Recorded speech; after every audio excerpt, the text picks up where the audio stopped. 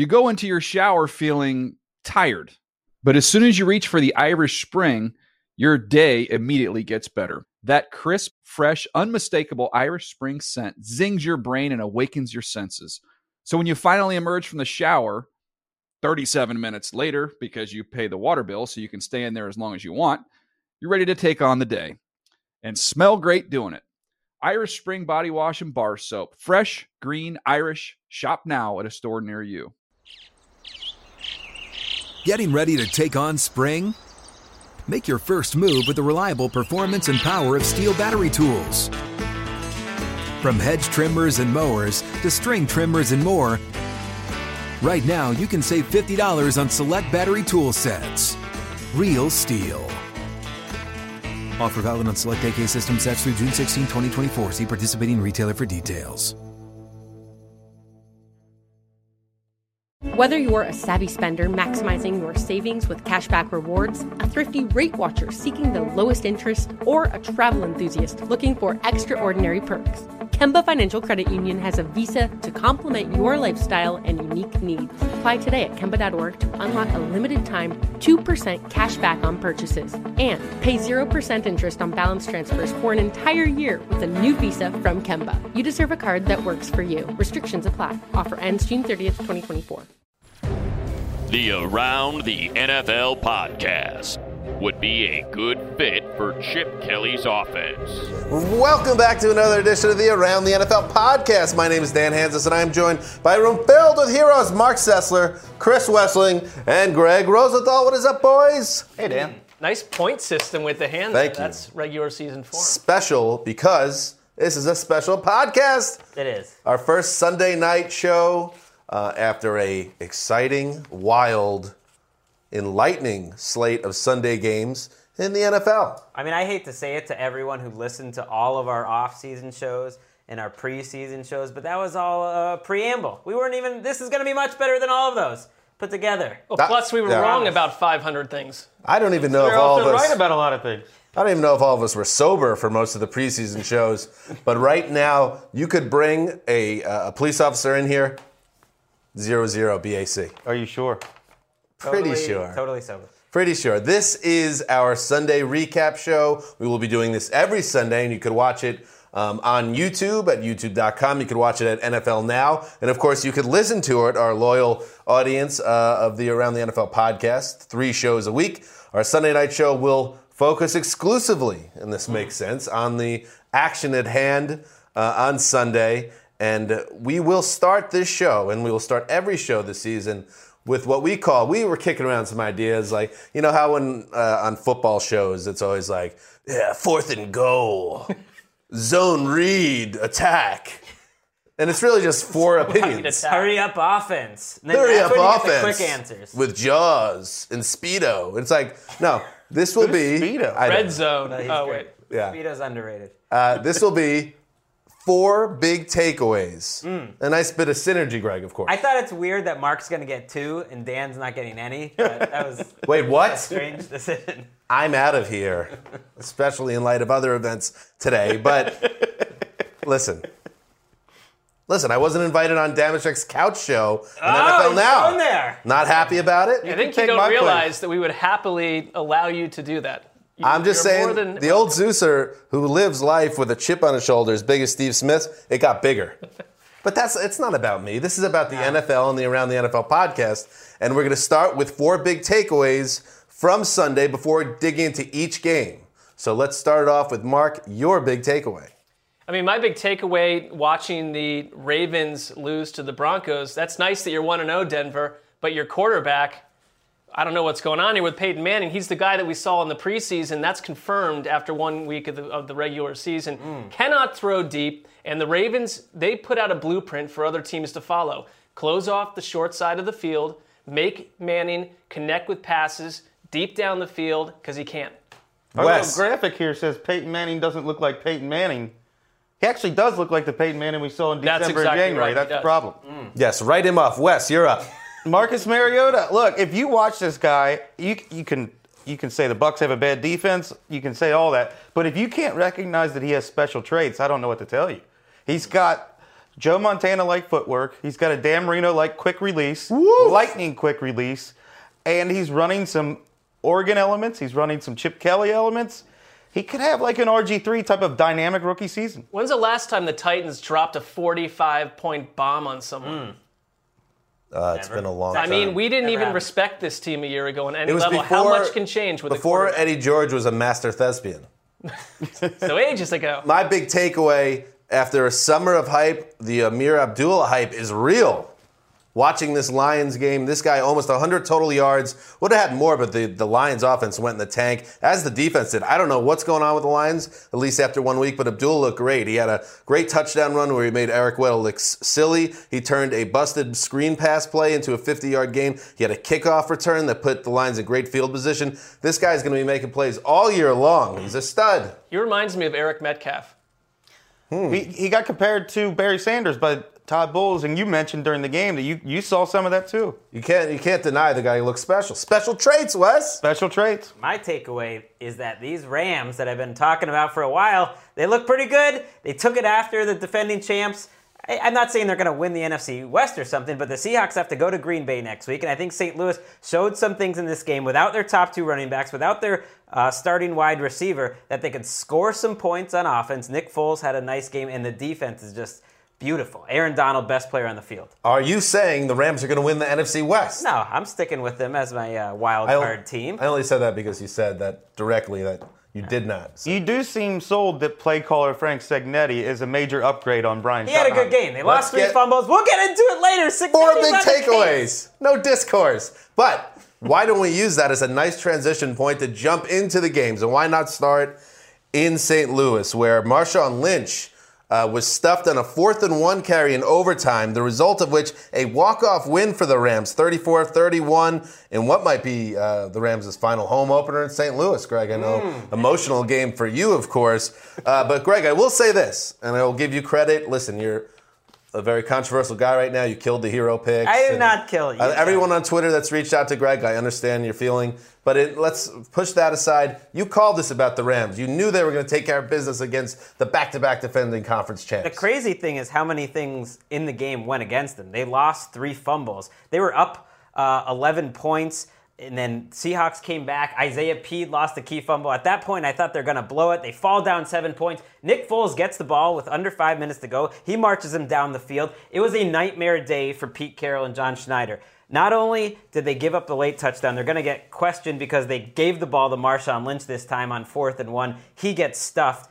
The guy that replaced Cam Chancellor in the starting lineup, Deion Bailey, free safety, he's the one that gives up the long touchdown to tie the game at the end of regulation. So that's, Cam Chancellor's agents out there just saying, we're making money, baby. How about a little bit of irony? The last 2 Seattle games, Carroll gets killed for not running with Marshawn Lynch with the game on the line. 1 game later, albeit months and months after that, they lose because they give it to Marshawn Lynch. How about don't get into a 4th-and-1 situation if you're Seattle? Right, you're down 3 points at that point. How gutsy would it have been if Darrell Bevel called a slant to Ricardo Lockett? That would have been unbelievable. What if Malcolm Butler intercepted it? That would have been even cooler. Who would have thought that a team with Nick Foles, Benny Cunningham, and your leading receiver Stedman Bailey would take down the Seahawks? Well, you got a star like Tavon Austin.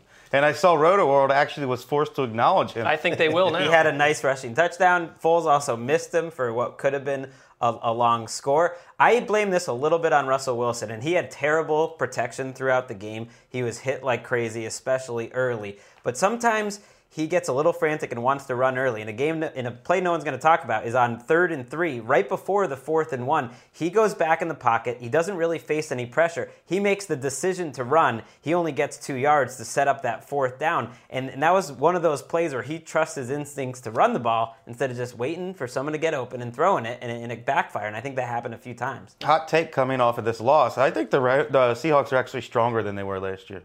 Cam Chancellor will be back. Tyler Lockett is a legitimate weapon. Jimmy Graham is the red zone guy they needed. Frank Clark, their 2nd-round pick, is a playmaker. I feel like their roster is tangibly And a bunch of those stronger. guys weren't on the team a year ago, so it's going to take a few weeks. What about Jimmy Graham? What did you see from him? Well, the second they got in the red zone, the first thing they did was just throw it to Jimmy Graham 3 times. Didn't work right away, and then he did catch a touchdown. He didn't have a huge game, 52 yards. They did a good job on him. I mean, the reason I like the Rams has nothing to do with, we've talked a lot about their offense. It's just that Aaron Donald could be the defensive player of the year. I mean, if he was that good as a rookie, I mean, he had at one of the most dominant defensive J.J. Watt type of games that you'll ever see today. 3 tackles for loss, a couple sacks, 8 tackles. He did everything. And then you have Robert Quinn right next to him. I mean, that's as good a twosome as there is in the NFL. How about Fred Jackson? Did he have a huge role in the game plan like Pete Carroll said? Yeah, I don't know why Pete Carroll said that, because he didn't at all. Thomas Rawls had more carries, I think, than Fred Jackson. So does this change your opinion on either team? No, I like this. The Rams You predicted this. Playoff type of team. This is the 3rd time in 4 years they beat them at home, so they got to do more than just that. Good for Jeff Fisher, who, let's be honest, is really just biding his time until he gets to L.A. and can, move full time back into his Venice cottage right near Wes's place. To maybe go to the playoffs and have a winning season. Fish and I will be hanging out.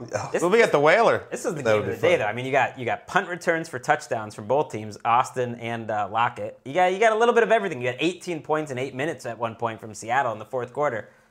These 2 games, the sneaky good rivalry. Even though the Rams aren't very good, they always play pretty good games. All right, so let's now turn our attention to the team the Seahawks beat a couple years ago in the Super Bowl, the Denver Broncos, who, we talked about Peyton Manning and what will we see from Peyton Manning after a year in which he crumbled down the stretch. Well, he looked very vulnerable on Sunday. He threw for just 175 yards, took 4 sacks. But an Aqib Talib pick 6 was the difference in a 19-13 win over the Ravens. Mark, yes, Broncos win. Is it too soon to consider Manning a liability in Denver? Well, I understand this other sub-faction that says, no, Manning's still the greatest quarterback around. When you say sub-faction, basically, are you referring just Dan, to me? Just Dan. Yes, let's just call it out. It's like, but at this point... Dan and Solomon Wilcott. Sure, there was an injury down the stretch that buried Manning's play to some degree, right? Yes. But it continued on through the entire preseason, and it played out today in week 1. He played a very good defense, but they're basically... I don't like that sometimes we selectively choose what matters in the preseason, but go ahead. I get you that his arm didn't look great. But it's not looked great in about 8 to 9 games at this point. Okay. Traits, that's what matters. Honestly, it's not who Manning was 5 years ago. He cannot throw the ball. And when they're forcing him to get guys open deep, this is a yards after the catch type offense with your receivers. But he's missing guys short. He's throwing worm burners. He was throwing at people's feet. There's something going on with Peyton Manning. They didn't He's score an 39 offensive years old. touchdown. I mean, that is... Neither did the Ravens. They didn't get to the red zone until late in the game. This is Peyton Manning, who routinely puts up monster stats. Just 2 years ago, put up 7 touchdowns in the 460 yards and 7 touchdowns. He's not the same guy. Speaking of burying, Greg buried Sully Wilcox in that argument. What are you talking about? Oh, you're referring to the television debut of Greg Rosenthal. Peyton Manning looks like the January Peyton Manning. He looks like the same guy. And honestly, behind that offensive line, he looked like he couldn't escape pressure at all. And the problem is they want to run the ball. They ran for 2.8 yards per carry today. No one looks special as a running back. And that's a scheme where you think you plug someone in, they're going to have a 1,000-yard season. It didn't happen. All the C.J. Anderson fantasy fans were like, no, this can't be happening. I went against my better judgment, and now I'm getting banged. Yeah, I mean, Ronnie Hillman got more yards than Anderson even in this game. When it came all in that long 17-play drive. You mentioned the run after catch. That's how their offense is set up. Demaryius Thomas isn't going to have that great of a year if like the Ravens are stacking the box on him. What you said about the line, though, and that he can't escape protection, I think hits on the big problem. He was sacked 4 times in this game. That's more than he ever was in any game last year. They also said that in the last preseason game he played, where he was sacked 3 times, which was more than any game last year. So they can't really protect him. It's a new offensive line, and if they're not, run blocking well either, that's a lot of problems heaped on him. Now the offensive line's not helping him out. Couple things on the Ravens side. First of all, huge news. Terrell Suggs out for the year. He tore his Achilles tendon in the second half. He had a partially torn Achilles tendon a couple years ago that he came back from. This is on the other leg, and this time he's done. So that is a crushing blow to a defense. He's really the backbone of their defense at this stage. They also don't have Haloti Ngata anymore, so this is a different Baltimore defense. Yeah, I mean, they looked sensational today. Honestly, the Ravens, it seems like every year we want to sort of say, well, maybe this defense is not what we expect from Baltimore, but they absolutely control the line of scrimmage, beat up Denver. But you lose Suggs. He had 12 sacks last year. He's had double-digit sacks in 3 of the past 4 seasons. I know he's 32 and he's not getting any younger, but that's a big loss for that team. Oh, that's massive. You said in your write-up that Brandon Williams basically wrecked the Broncos' offensive He was line. great. John Harbaugh said this offseason that Brandon Williams is the best nose tackle in football. Part of that, though, is because Suggs is drawing attention, and Doomerville and Upshaw. But really, I mean, they have the parts, though, but to lose Suggs takes They got Jimmy Smith back, which is a huge addition, and he looked great today. He had a pick 6 in the game, too. But Suggs, that's not a guy you can replace. That's out there every down. That's a great run stopper. That's a very difficult. I think the bigger concern, even than losing Suggs, is that their offense doesn't have playmakers. Yep. What about Steve Smith, your boy? He's old. He should have caught that, by the What way. year was He this? should not have He caught should that. have caught that after Have the you game. ever tried to catch a pass that was slightly tipped 6 inches from your face? Let me just say, Steve Smith said after the game it was not tipped, and then he had It was this to tipped. say. It was, though. It He was. said himself it wasn't tipped. Well, I'm he's just wrong. saying. It was He said, tipped. I'm a number one receiver, and that's a number one play, and I've got to make that. Ultimately, the way I feel is that it's on me. That falls in my hands. I have to be better. If Steve says I'll take his word for it, right in front of him, he could have stole that game, and he didn't. But the Because the problem ball is was that it tipped. is all on Steve Smith, and they don't have anyone else around him. When Crockett That's a Gilmore problem. is making your biggest plays, you lack talent, Although, and the running game. I is blame nothing. Flacco a little bit for the throw on the next play that was intercepted to end the game. I mean, they had a chance to win that game. If Flacco lays that out there a little bit more, I think the Ravens win that game. It's amazing. What year was this game played in? 173 total yards to 219. Everyone that says that football was so great in the 1970s, you could have 16 weeks worth of this. The final note is that Denver's defense is supreme. I mean, it looks fantastic. Very well. All right, moving on. Okay, speaking of fantastic defense, let's go to Western New York, where Rex Ryan came up with an aggressive, effective game plan to rein in Andrew Luck and the Colts offense. 27-14, Bills win in Orchard Park. And Wes, it wasn't even that close. The Bills could not have asked for a better start to the Rex era. It was a convincing victory, and not surprising to me because that's how the Bills' defense plays in that stadium. They swarm to the ball. And if you watched Andrew Luck today for the first time ever, you would not have thought he was a good quarterback. Wow. It was a very, I mean, How did they do it? What did he do? Inaccurate, or was it all the Take us I through wasn't impressed with his arm today. It wasn't, and his receivers weren't really fighting for balls. They didn't do anything after the catch. Rex Ryan was dialing up blitzes that had the Colts confused. Anytime Luck started to move the offense, an offensive lineman would commit a holding penalty and set him back. It was just they were behind the 8 ball all day We today. should stop the show right now. I mean, this is big news. Chris Wesseling says something negative about Andrew Luck. I've never It was heard that not in a my good. life. It was not a good performance. What about with Frank Gore, though? Because I know he left with cramps or whatever it was late in the game, but 31 yards. Andre Johnson's giving you 24 yards through the air. Well, Frank Gore, they get behind, so they're not going to run it as much. And then, like you said, calf cramps. He missed series in the third and fourth quarters with that and spent most of the fourth quarter in a jacket on the sideline.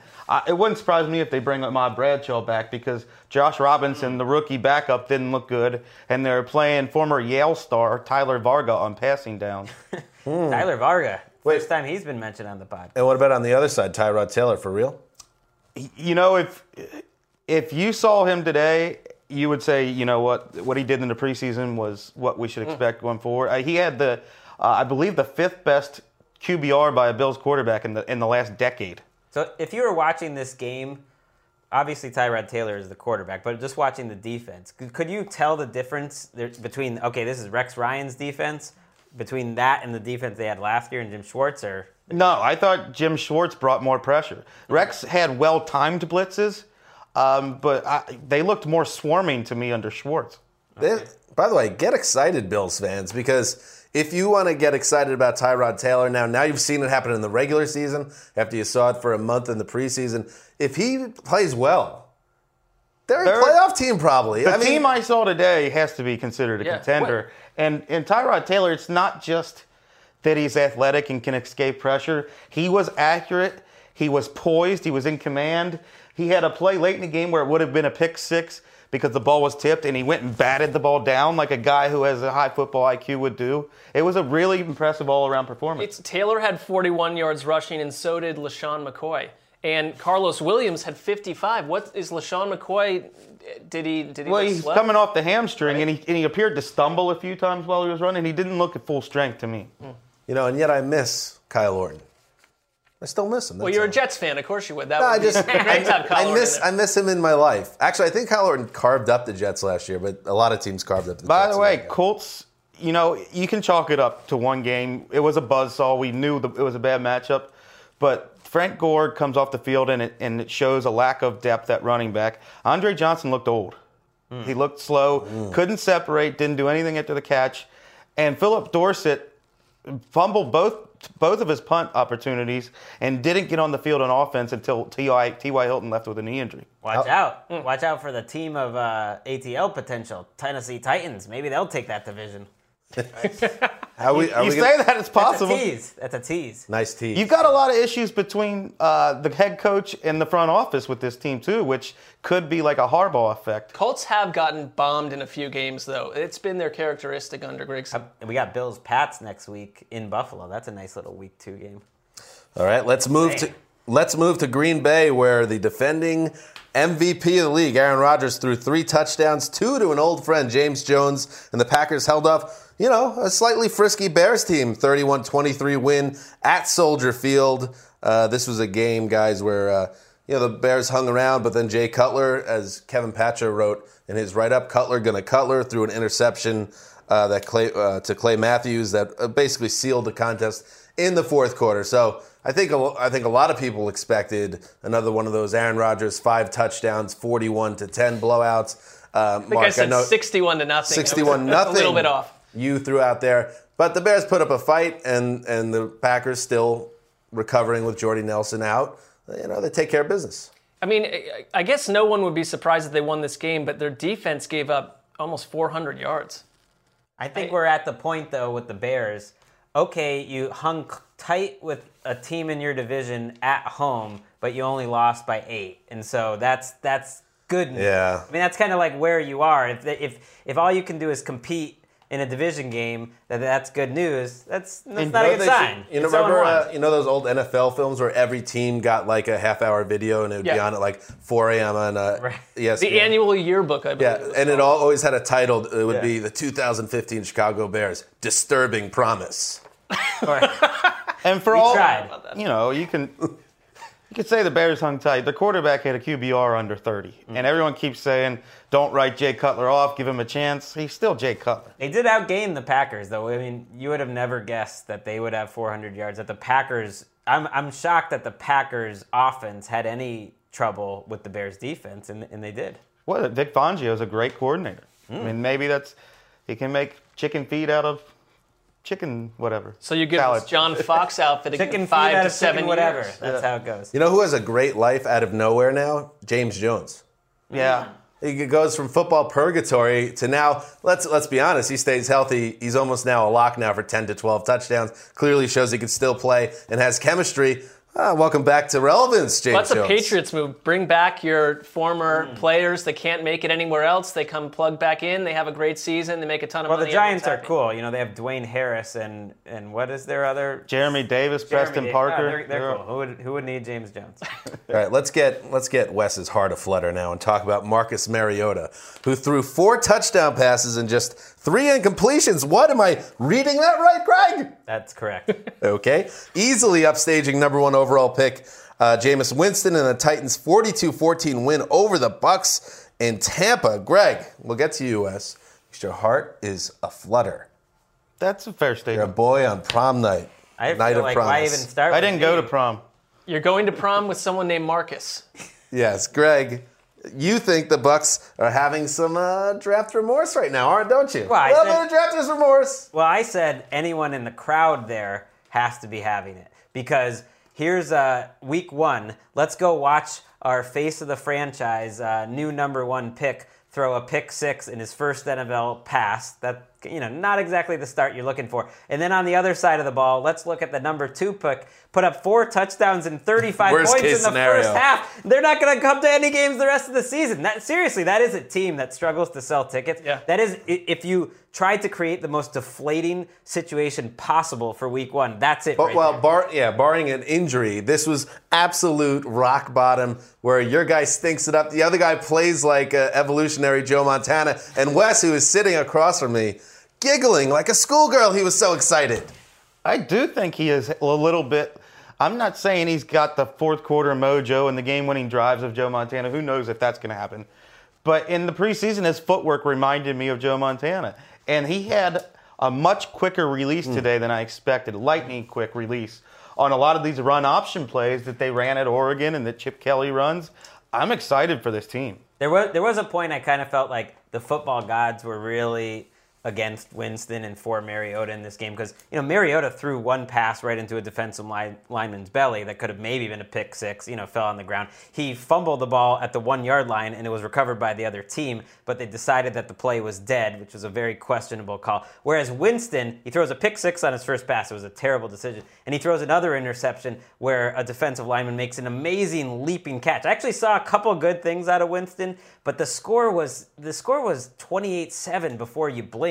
And I just thought, it doesn't even matter how well Jameis Winston plays. The offensive line is so bad, and the Bucs defense is even worse that he's going to be in a lot of these games. Question for you. Let's say you put Marcus Mariota behind that line in Tampa Bay with Lovie Smith, who doesn't develop quarterbacks, as your head coach. I wonder if it's a different situation. Of course. But Winston is going to throw those interceptions. He did it in college. Mark, too. by the way, brings up Lovie Smith, who has coached, 17 games now for the Bucs and lost 15 of them. And It's his hard. defense, which is what he's known for, looks terrible. It's getting worse. I mean, that was my big take. That's his butt. Shocking That's that they the would hot get seat worse that after you he brings smell. in Major Wright, Chris Conte, and Tim Jennings from his old Bears team. Well, that's the problem. I can't stand coaches that get wedded to certain average players because they know your system. How about go get smart young players that can learn your system? Because what is the plan? A bad team that's showing no markings of growth. What is Lovie Smith's plan? It's impossible to know. They've been bomb dropped like 7 times in the last 2 seasons. Bomb drop.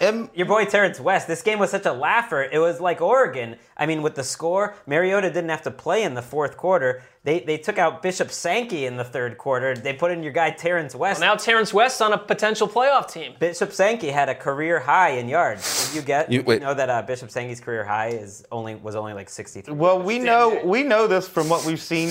Yes, Dan, you're smelling something? What is that? That's Lovie Smith's hot butt. He's on the hot seat. He's got a hot butt. It stinks. Wait a Sorry. minute. Go ahead, Wes.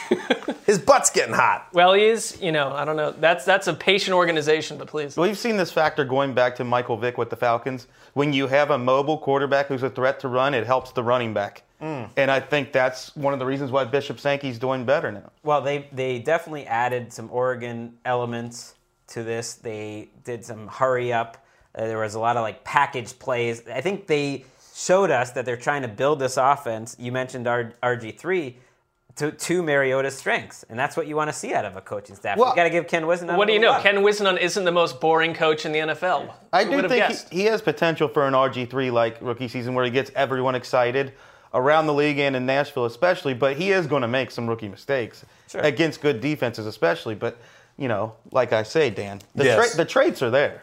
They're all there. It's all about traits. TD, is my mic okay? Because I did that bit where I was doing the smelling. I don't know what you were doing there, but Yeah. your mic's okay. I'm not so sure about.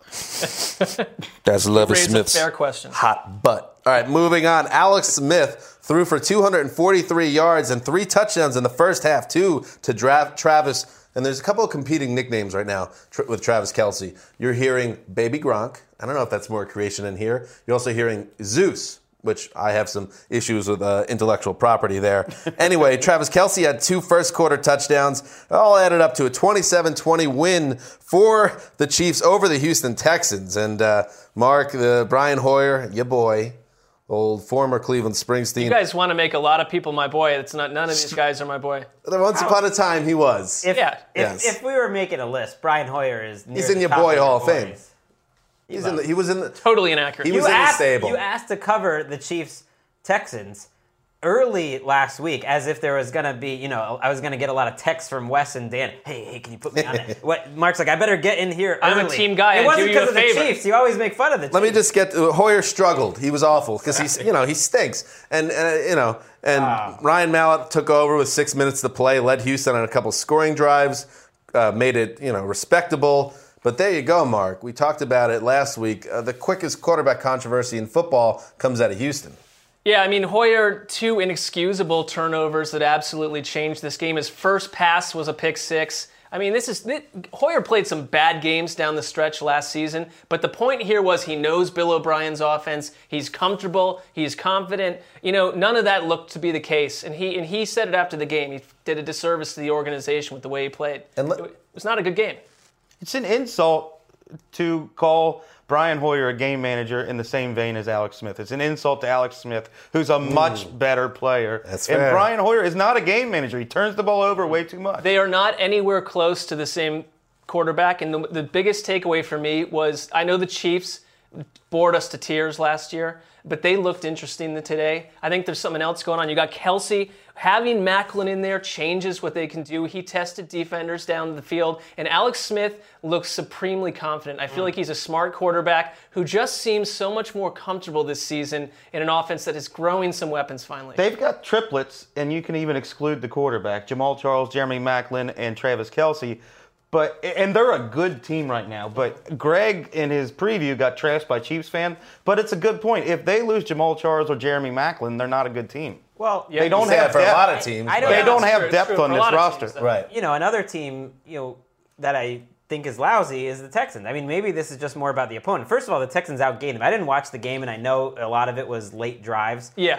But the Texans outgained them by 60 yards. And I know they have J.J. Watt, but there's just nothing about this Texans team that's special at all. There's nothing to think that it would be surprising if they win 5 or 6 games. J.J. Watt had 6 tackles for loss. Yeah, but the problem is the whole team had 7, though. We've come to expect that from J.J. Watt, but it's football where one player, especially a defensive player, is only going to make that much of a difference. And the one thing, yes, J.J. Watt was disruptive as always, but then go watch what Kelsey did to this secondary and how much space there was between him and defenders. They just ate Houston up. I mean, Houston had no solution for Who starts for the Texans at quarterback next week? I think Malik came in, and it was a little bit of a strange situation, but 10 points in 2 drives. I think both guys are going to continue to rotate over and over. You got to go with Malik next week. Hoyer gave It's crazy. You do that whole training camp thing. You decide on it. Is crazy. Maybe it's only 6 or 8 games that he says, but then it happens. Well, that's the first indication that you don't have a quarterback, though, when you're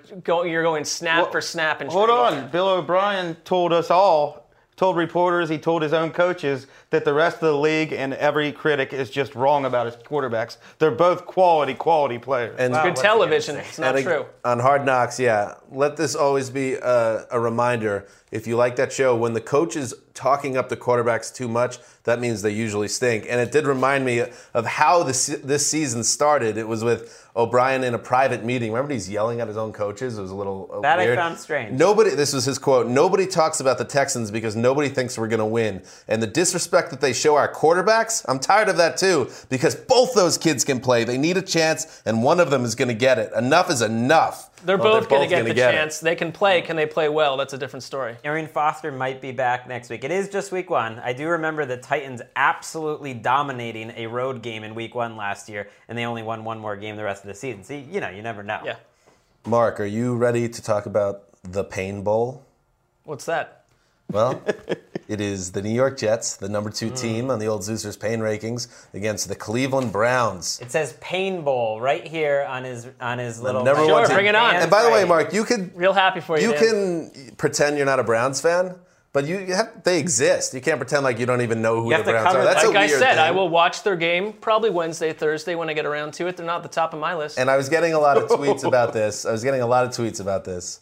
No, Mark did not. It doesn't appear that Mark watched this game that we're about to talk about. Even when Johnny Manziel came in and made a really nice play, Mark wasn't peeking around. He was clearly. I was looking at Mark's face, though I could read the body language and the face language. He was punishing yourself essentially because I know you wanted to check in, but you didn't. I don't wish them ill will. I felt bad for any team that loses their starting quarterback 8 minutes into the season. I mean, where do you go from let's there? Let's get into it. Yes, the Jets got 2 touchdown passes from Ryan Fitzpatrick, and Chris Ivory ran for 2 scores. And the New York Football Jets with Fireman Ed back at the Meadowlands, Greg, get excited. Took care of business, 31-10 win over the Browns. Josh McCown in one of the Brownsiest moments ever, attempts to scramble for a touchdown at the end of a long drive, gets clobbered on a John Elway helicopter type scenario, fumbles the ball, loses the fumble, and loses his marbles, gets concussed on the play, out of the game. Oh my gosh. In comes Johnny Manziel. That's like the anti-John Elway moment. Oh my God, that was unbelievable.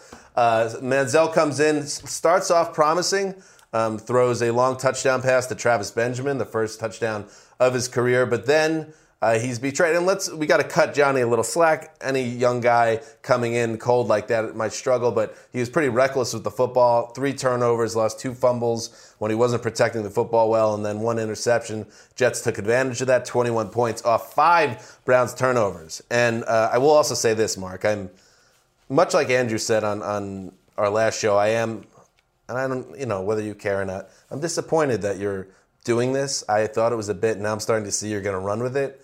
It leaves me as the only real fan in terms of rooting for a team in this room.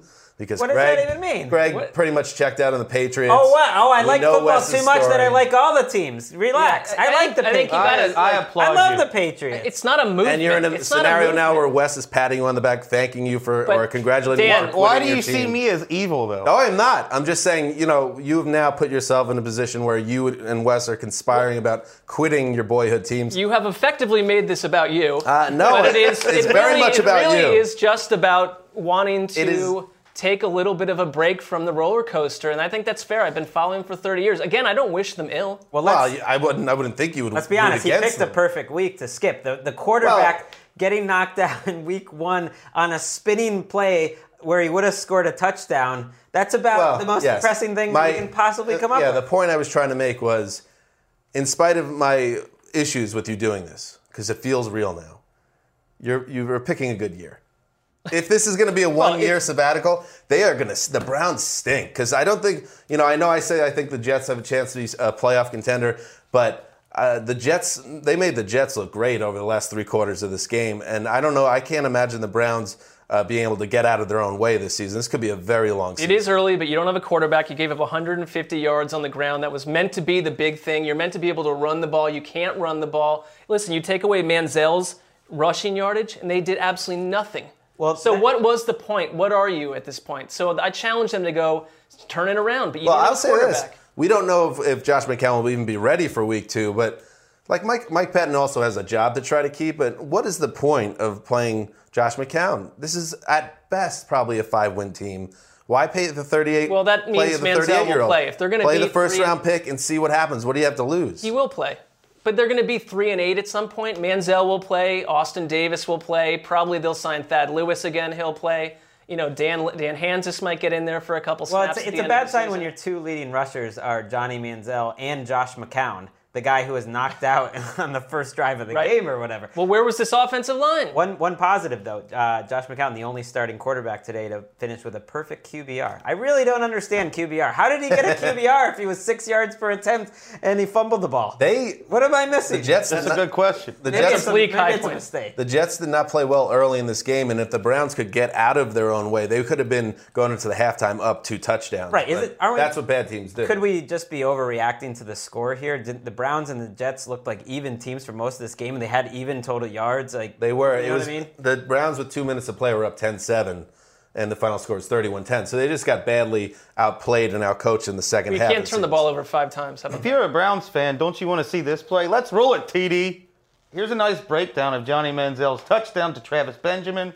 I think Browns fans want to see more of this. Well, it's a nice throw, and really it was Cromartie got toasted on the play. And speaking of Antonio Cromartie, he suffered a non-contact left knee injury, carted off, did the dreaded towel over the head, which I've never seen a guy put the towel over his head, not to make light of it, but put the towel over his head and not be a serious injury. It just seems like that's when they know. So I don't know if we're going to see Antonio Cromartie again this year. So that was really the worst part of the day for the Jets. But the other thing, one more thing about the Jets before we move on. Brandon Marshall looked like a difference maker in this game. They haven't had a guy like this since Keyshawn Johnson. He beat Joe Hayden on a goal line 1-yard pass where he just was a big boy and made a play. He had the key play of the game, which was after Fitzpatrick threw his only interception Marshall stripped the ball and got the ball back, and it led to a Jets touchdown. So Brandon Marshall making things happen, a guy they haven't had in a while. What do you know? A team that needs a wide receiver could have gotten him for a 5th rounder. That's too bad, because Yeah, all it that's a good does, trade, Big it's Mac. kind of like in Cleveland. You're saying, why bother waste time with Josh McCown? Now this is just another week wasting time with Ryan Fitzpatrick when you've got Geno Smith behind him ready to really take him over the top. The Jawbreaker.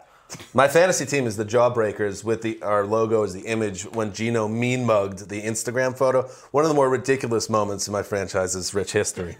Let's move forward. Let's talk about the Arizona Cardinals, another team of around the NFL candidate. And Carson Palmer's return from ACL surgery was a big success. The veteran QB threw 3 touchdown passes, 31-19 win over your boys, Greg, the Saints. You liked, Those are Greg. my boys? Well, I'm a native son of New Orleans. I'm Greg. You were a Saints I went fan to to some Tulane. But you liked Bruce Arians' aggressive game plan, didn't you? Yeah, that's what I like, is teams that have a little bit of guts instead of Sean Payton. Right at the end of the game, I just thought it was a nice dichotomy.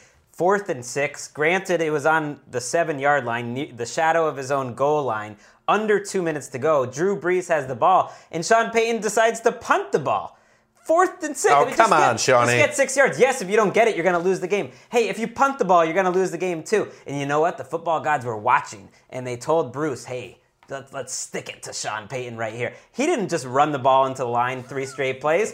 He threw the ball with a screen pass. He thought it was a very safe pass on 2nd down to David Johnson. David Johnson's first NFL touch. He takes it to the house 55 yards, and Sean Payton never even gave it a chance to try to win that game. Sean Payton has his reputation as this aggressive risk taker because of the onside kick in the Super Bowl. He did a lot of this lame stuff last year where they were punting in very odd situations. It's just weird to give you, first of all, you're putting that much faith in your defense, which wasn't getting a lot of stops. They basically prevented damage by giving up field goals, but it's not like the Saints defense looked good all day. And the best case scenario is you get the ball back with under a minute to go and no timeouts, and you have to get a touchdown. So it made no sense at all. And I thought Arizona, which was aggressive in their play calling all day, they were rewarded. I mean, Saints fans, this is a defense that stunk up the joint last year. You give up well over 400 yards today, and this is going to be a run-heavy Saints team. 2.7 yards per carry. What the heck? That front 7 that Greg's been trashing in Arizona. Yeah. The Saints offensive line, I know among big-time Saints fan, is a huge, huge concern. And judging by the play calling and the stats and everything I saw today, that is warranted because they didn't try to drop back. Everything was a dump off. When they ran the ball, Ingram and Kyrie Robinson were both absolutely stuffed. I mean, Mark Ingram had 8 catches for 98 yards. They were doing all the damage on screen passes and through the air. They were kind of figuring out a way to move the ball, but nothing downfield, really. That new-look Saints offense, Drew Brees on pace for 768 pass attempts this season. Yeah. Let me ask you this. Is Honey Badger going all-pro this year? Honey Badger was all over the field. That's our making the leap boy. 8 tackles. That making the leap is looking good. Tyrone Crawford's looking good so far. Maybe we're going to hit Geno us. Smith? He's going to get in there. He's going to bring them to the playoffs for a good end of the season run. Yeah, Matthew looked great. So that is making the leap candidate Sammy Watkins, 0 catches today. Vontae Davis blanketed him. Wow. Ooh, Vontae Davis is good, but that's a little bit foreboding. I think they only attempted 19 passes. It was amazing to me to be watching a week. I never expected Chris Johnson to be getting big-time carries in a Week 1 game. He was really getting the ball ahead of David Johnson. As I mentioned, how'd he look? He looked fine. Clock killer, Chris Johnson. He was okay. The only reason he was in there, though, is because Andre Ellington hurt his knee. It's a PCL injury, Bruce Arians said. So Chris Johnson could be starting at running back for them next week. All right, moving on. Let's go to San Diego, where Phil Rivers threw for over 400 yards, and the Chargers reeled off 30 unanswered points in a 33-28 win over the Lions. This is a Lions team. It was a tale of 2 games. The Lions jumped out to a 21-3 lead in the first half. Then the offense just disappeared. And, afterwards, as you're watching the game, there's some speculation brewing that Matthew Stafford got hurt. He got hit by Melvin Ingram in this game. He took a shot to his shoulder-arm area. In the second half, he shows up and he's wearing an arm sleeve on his throwing arm, and he noticeably lacking zip and accuracy after that point. So it's something to keep an eye on, that Stafford might be dealing with something. On the other side of the ball, Phil Rivers, after throwing 2 picks in the first half, including a killer in the end zone on a badly underthrown ball, is basically perfect in the second half. Just unbelievable performance. Keenan Allen, he had a sophomore slump last year. 15 catches in this game. 17 targets. 165 yards, I believe. So Keenan Allen was a beast. Ladarius Green, a former Making the Leap guy, had a touchdown. So the Chargers come roaring back. A very nice win. How often do you see a quarterback go 35 for 42? Rivers That's a good point. That's a lot of attempts to only have amazing. 7 incompletions. He's going to be moving on up Greg's quarterback Well, it index. doesn't take much for me with Phillip Rivers. I'm looking for any excuse. People forget that he's one of the best quarterbacks in the NFL. And I often forget this until I watch Chargers games, but he has easily now taken the torch from Brett Favre, from the guy that gets announcers to go, oh, this guy, he plays like a kid. He loves football. He's like, oh, he's just a kid on a playground. That's the Phil Rivers stuff. But he does. He plays well, and he seems to enjoy doing it. He needs a playground. He has like 7 kids. Yeah, it's true. The Lions, we know this is their first game without Ndamukong Suh, and they gave up, I believe, over 450 yards of total offense in this game. And I don't put a ton of stock into Tony Saragusa sideline reports for Fox. What? I don't think Fox does either because they downgraded him to like the 3rd or 4th team this season. But Saragusa noted that as everything was crumbling in the second half, the Lions sideline was dead, and there was nobody there to say, let's get going. It was basically a team that was gassed and ready to go home, and that's what they did with a loss. Well, when you come into Qualcomm, you don't come out the same. I was in San Diego last night. It's unseasonably hot there right now. Maybe that was part of it. Look at Wes's humble brag. What were you doing near the border there, even a Chris humble Wessling? brag? I was gallivanting down the coast, as you would say. Well, you can't spend every Sunday in 72 degrees, perfect temperature dome. I want a question for you, Melvin That's a Gordon. horrible stadium, by the way. No wonder they won out. I went to a Brett Favre Jets game in 2008, and it is a dump. That's nearly a decade later, so it can't be any better. No, it can't be. Melvin Gordon, though, not a good preseason. I'm seeing he had 3.6 yards per carry. How'd he look? He looked okay. There was one play that he scored a touchdown, and then they ruled that his elbow was down, which was a good ruling, but he showed a nice bit of athleticism to stay on his feet. There were a couple times where he maybe pitter-pattered a little bit, but there were a couple times also where he got just buried in the backfield where he had no shot, which will affect that yards per carry. So there's nothing really to get too worried about. On the other side of Amir Abdullah looks like a stud. I mean, he had a play on Eric Weddle where he juked Eric Weddle out of the stadium almost. Like I said, he turned that screen pass into a big play. Beard off. He doesn't have breakaway speed, but his cutting ability is insane. He's so quick. Wes and I were talking about it. It's almost like he accelerates off a cut. Like he gets momentum somehow off it. You just don't see people do it. Odell Beckham does that, and Abdullah does it. But we expected him to have more help around him today, that he was going to be an extra piece to like a suddenly deeper Lions offense. But it was the Chargers offense, which they have to feel so good about their team after this game. Is the exact opposite of last year, where they blew a big Week 1 lead to Arizona. To come back from 21-3, you get Stevie Johnson really involved. That was a nice pickup as a quality starter, and you get our guy from a year ago, Ladarius Green, having a big game. Suddenly, when you get Gates back, I mean, that's a lot of. Well, you have Danny pieces. Woodhead back too. He had 12 rushes. Big red zone weapon, Danny Woodhead.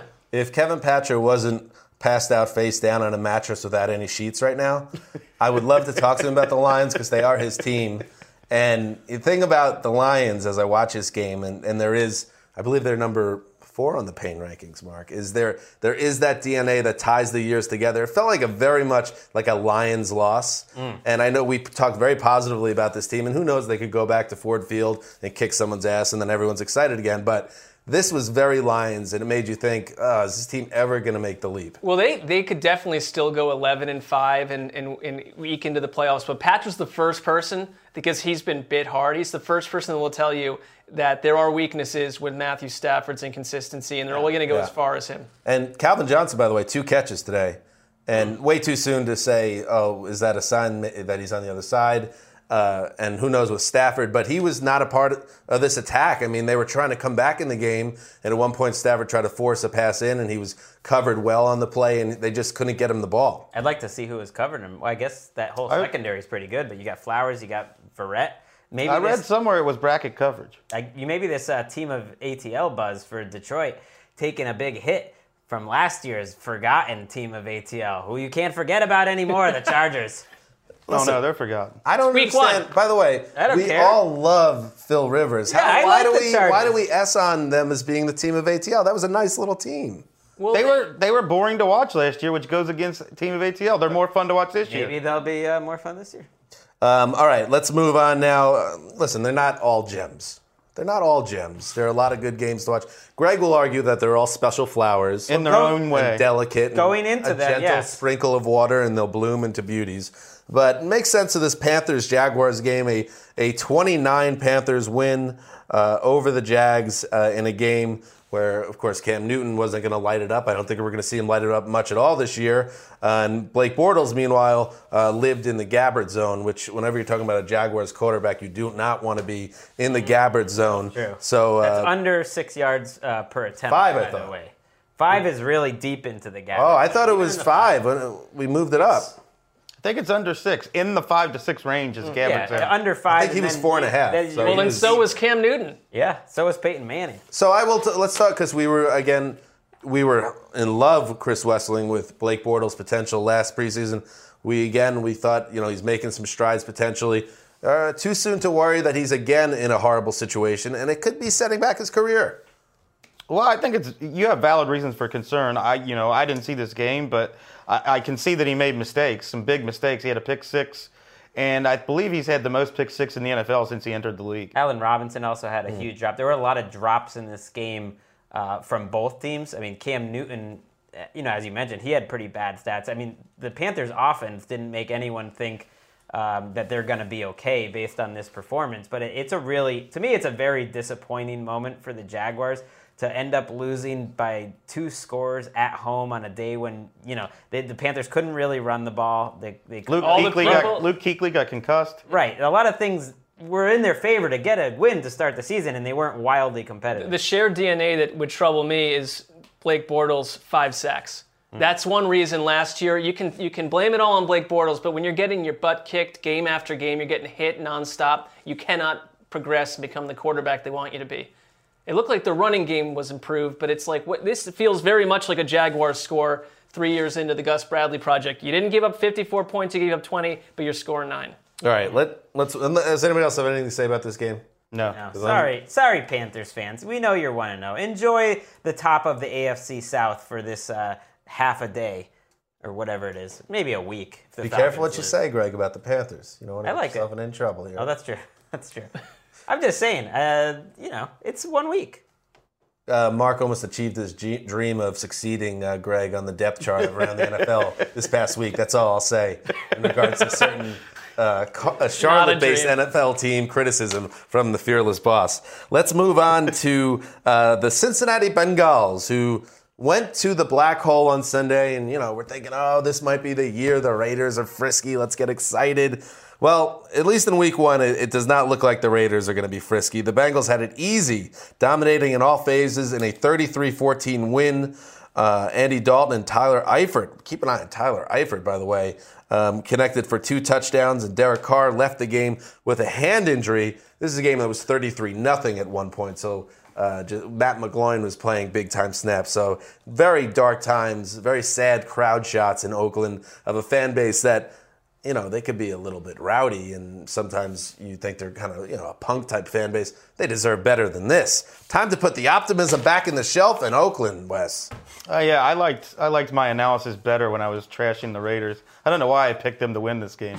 It was a bad idea. That was totally anti-Bengals sentiment. You even admitted as much. It was tricky for you to pick between your 2 raging biases, but you had to go with the Raiders. Raging blind spots on each side.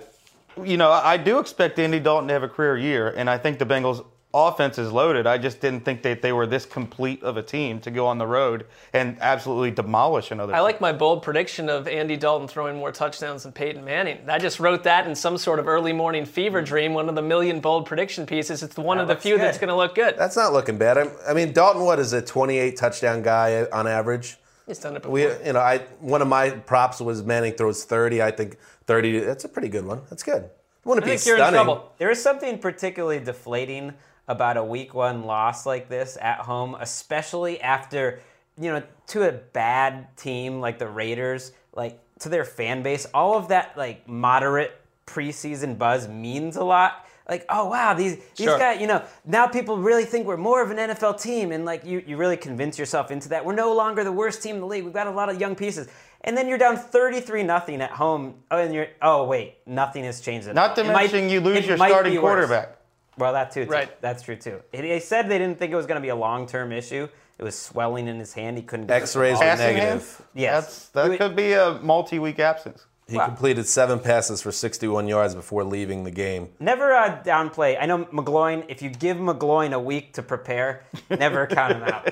I don't think McGloin is a backup. 2014 preseason MVP, Matt McGloin. There are Raiders fans who believe that McGloin is a better quarterback than Derek Carr. I kind of like McGloin. 2 problems I see for the Raiders. Can't run the ball still. Just It 2? looks like, primary. So number 1, I thought that with Khalil Mack and some other players of this defense, we said they were watchable. 0 sacks.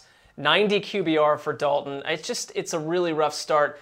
Del Rio, the coach, talked about, I'm a Raiders fan. We're changing the culture. Everything's changing, and you're going to have to keep waiting for Aldon Smith had 1 tackle. That was it for him. And Dalton looked great. And obviously, it's September, so he's probably going to look better in September than January. But he really did play well. And I'll say it again, and this is not going to be news to anyone that's a fantasy owner, but if Tyler Eifert is on your wire and you have to bid, let's say, X amount of dollars, don't be afraid to throw it out there because and when you guys watch this game, he looked awesome. If he's on the wire, what kind of league are you in? Well, he had a lot of preseason buzz. He had some buzz, but there are, a lot of tight ends. It depends what kind of league you're in, but 4-team league. Looked great.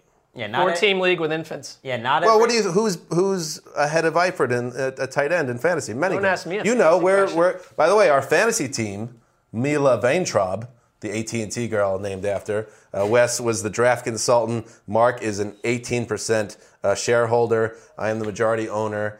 Greg is the boss, but has no affiliation with our fantasy team. Yeah. Big win in week 1. Big win. Travis Kelce 4 came owners, up big. and you also have David Ely downstairs. Isn't he a kicker consultant or something? He's a kicker consultant. He is an emerging role in the front office. A mockery. You've somehow made a mockery of fantasy football. That's a one-man job, not a It's called 4-person being committee. subversive, Greg. Look into it. Anyway, so Tyler Eifert is awesome. If he's on your fantasy team, you're going to win it all, baby. Look into being subversive. Keenan Allen is really... If you lost today in a PPR league and Keenan Allen was on your team, you should just fire yourself and hire Mark or something like that. I want nothing to do with it. Hire Wes. Hire Mark, who's I'm out after the draft. co-owner I'm of only the a pro successful personnel guy. fantasy football team. Don't even know what the team's name is. Or Let what me the just take result stock in was. this. So you quit being a Browns fan. You've removed yourself from the fantasy side of things. Sure. Are you just disappearing from society? I am starting- slowly, bit by bit, removing the bricks, each little brick. And Dan, you can say like it's that. a bit, but I'm not No, doing it's this. actually, I'm starting I'm to not think doing it's this real. for Dan. I'm doing this for Mark, For you. for me. I like this. You're slowly morphing into my lifestyle. Mark, now Well, the second person to ever go third person on this podcast, following in Dan's footsteps. I like Listen, one day, Mark, you could be like Wes too. That would be noble. No, Wes is a wonderful fellow. All right, moving on. The Miami Dolphins' much-hyped offense didn't look very swimming.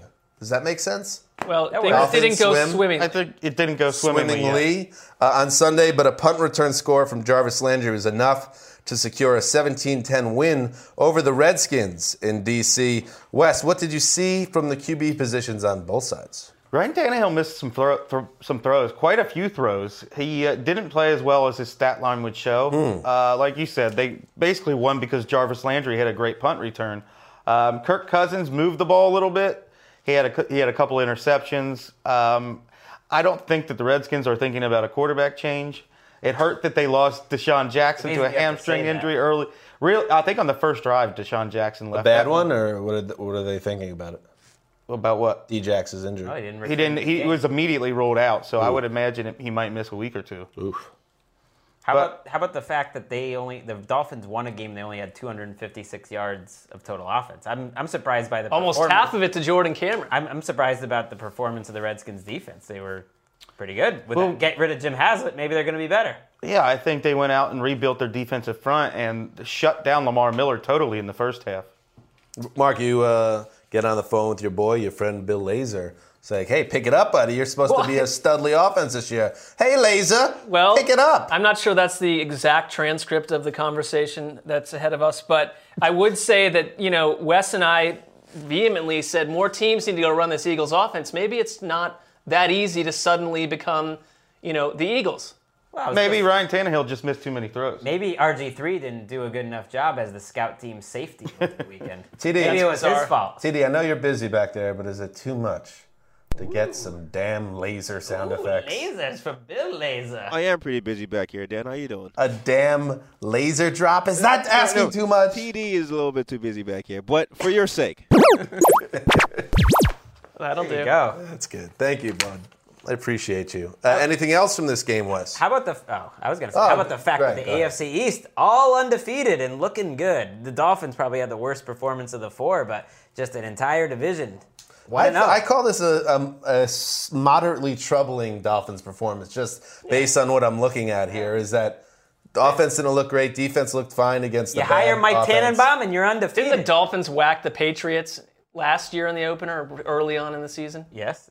What did that mean? Happen. I mean, week 1 couldn't be more overrated for its results. I would say Counts in the standings the same. the one other takeaway from this game, if you followed our fantasy advice and drafted either Jordan Reed or Jordan Cameron, pat yourself on the back. Good. If these guys, they're injury risks, but if they stay healthy, they're both going to have huge years. Jordan Reed will play at least 4 more games this season. Between that, He looked fantastic. He had a lot of plays where he fought for extra yards and got first downs. between that and the Deion Lewis call by Wes, which was genius-like. Amir A Abdullah. lot of patting on the back, and it's deserved. Barry Horowitz over here.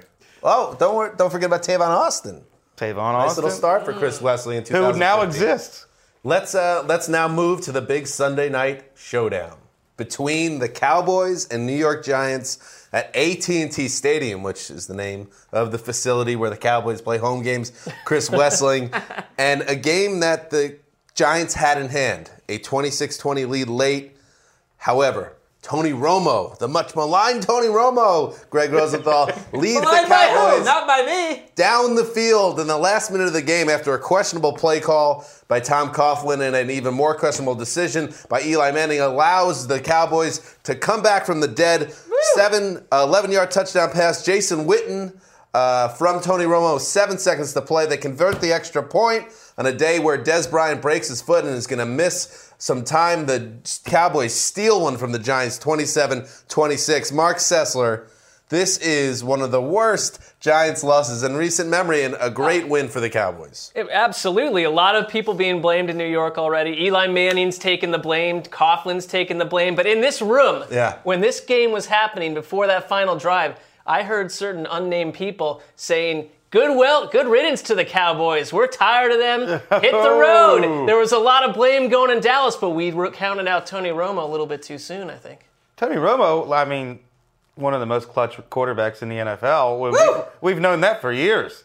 The numbers back it up. Yeah. He's got 24 fourth-quarter comebacks since he became the starter in 2006, 3 more than any other quarterback in the league. I thought, by the way, Mark, you were referring to, we were sitting here watching the end of the game, and Greg Rosenthal was simultaneously rooting against Spags, Giants defensive coordinator Steve Spagnuolo, who he despises on a personal level because of what happened with the Patriots, and also rooting against the Cowboys, and I was in the same boat there. That's exactly what I was pointing to. I like upsets. I like surprises. It was a wacky game. And I also like, blaming people when they make a big mistake. And we didn't wait to see Dallas go drive down the field with ease before blaming Tom Coughlin. I said it the second he made the call. You throw the ball there. I know Eli Manning should have taken the sack and all that, but it's more on Coughlin for not running the ball. It's a higher percentage play to run the ball anyways. Score a touchdown, it's over. The worst case scenario is Just ask Marshawn Lynch. There's less than a minute under the clock, and you have to go,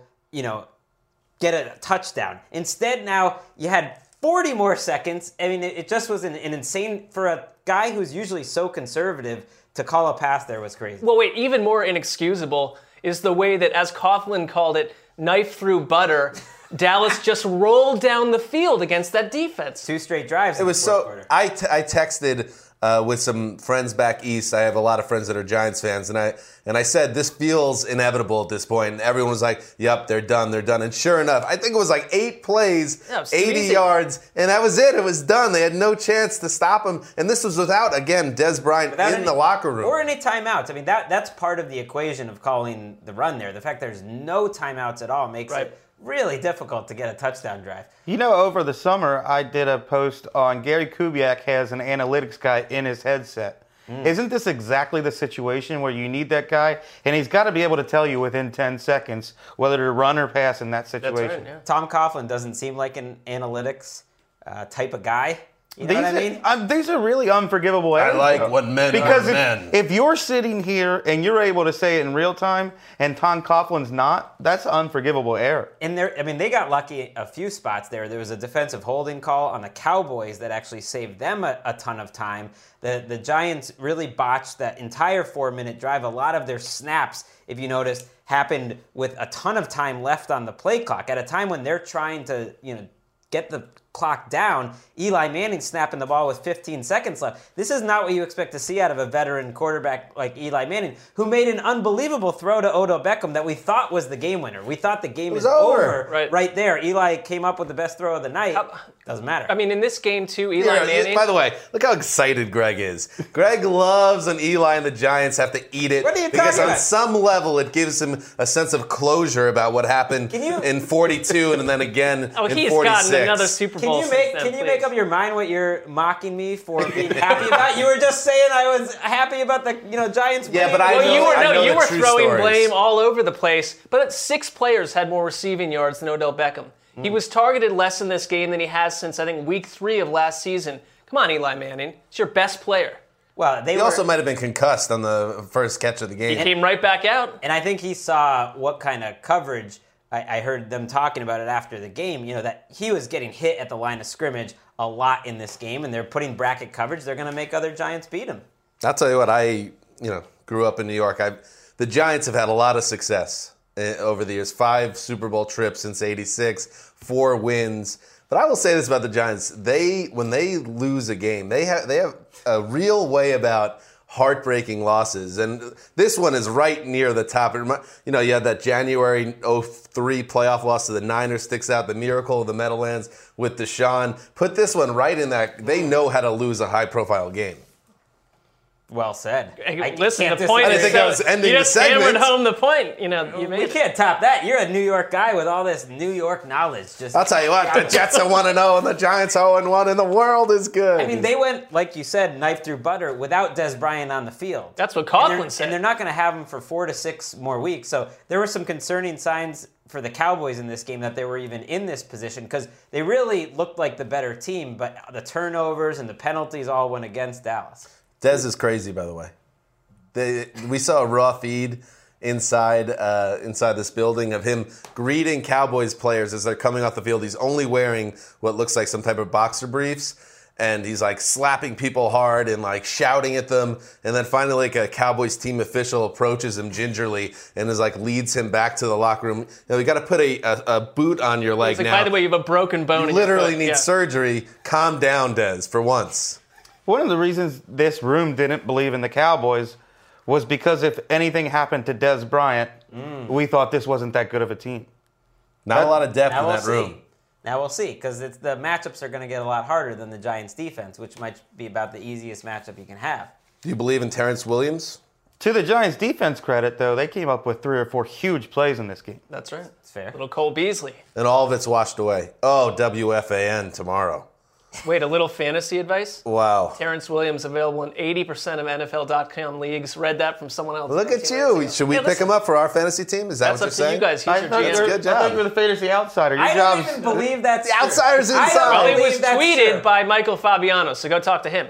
I'm going to check out that tweet. Sure. Well, it's probably not true now. Correct. It's not true now. Everyone and their mothers picked up Terrence Williams. Is it bad? So by the TV time this podcast comes out, and see if Fabiano really said that. Not if you watch NFL. What is Greg doing? People do it all the time. Why not?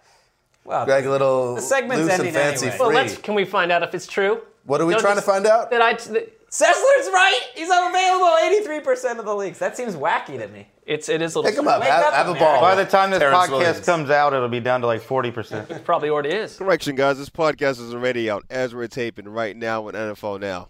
Wow, that's weird. We're already. It's in like the weird, future. man. No, it's Time is a flat circle, TD. So that's a good start to Sunday Night Football, by the way, and a good start to another regular season, Week 1. Nice work, Mark. Your 6th opening season with the NFL. Congratulations. Well, same to you. Okay. So that was a nice move for me to throw it right back. Nice job, Dan.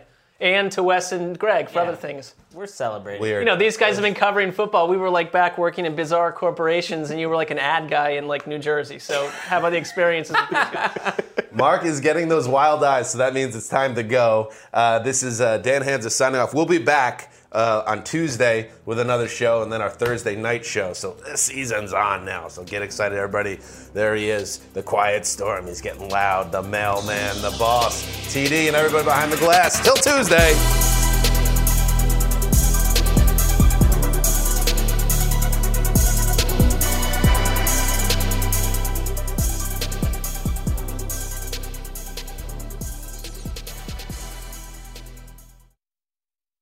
You go into your shower feeling tired, but as soon as you reach for the Irish Spring, your day immediately gets better. That crisp, fresh, unmistakable Irish Spring scent zings your brain and awakens your senses.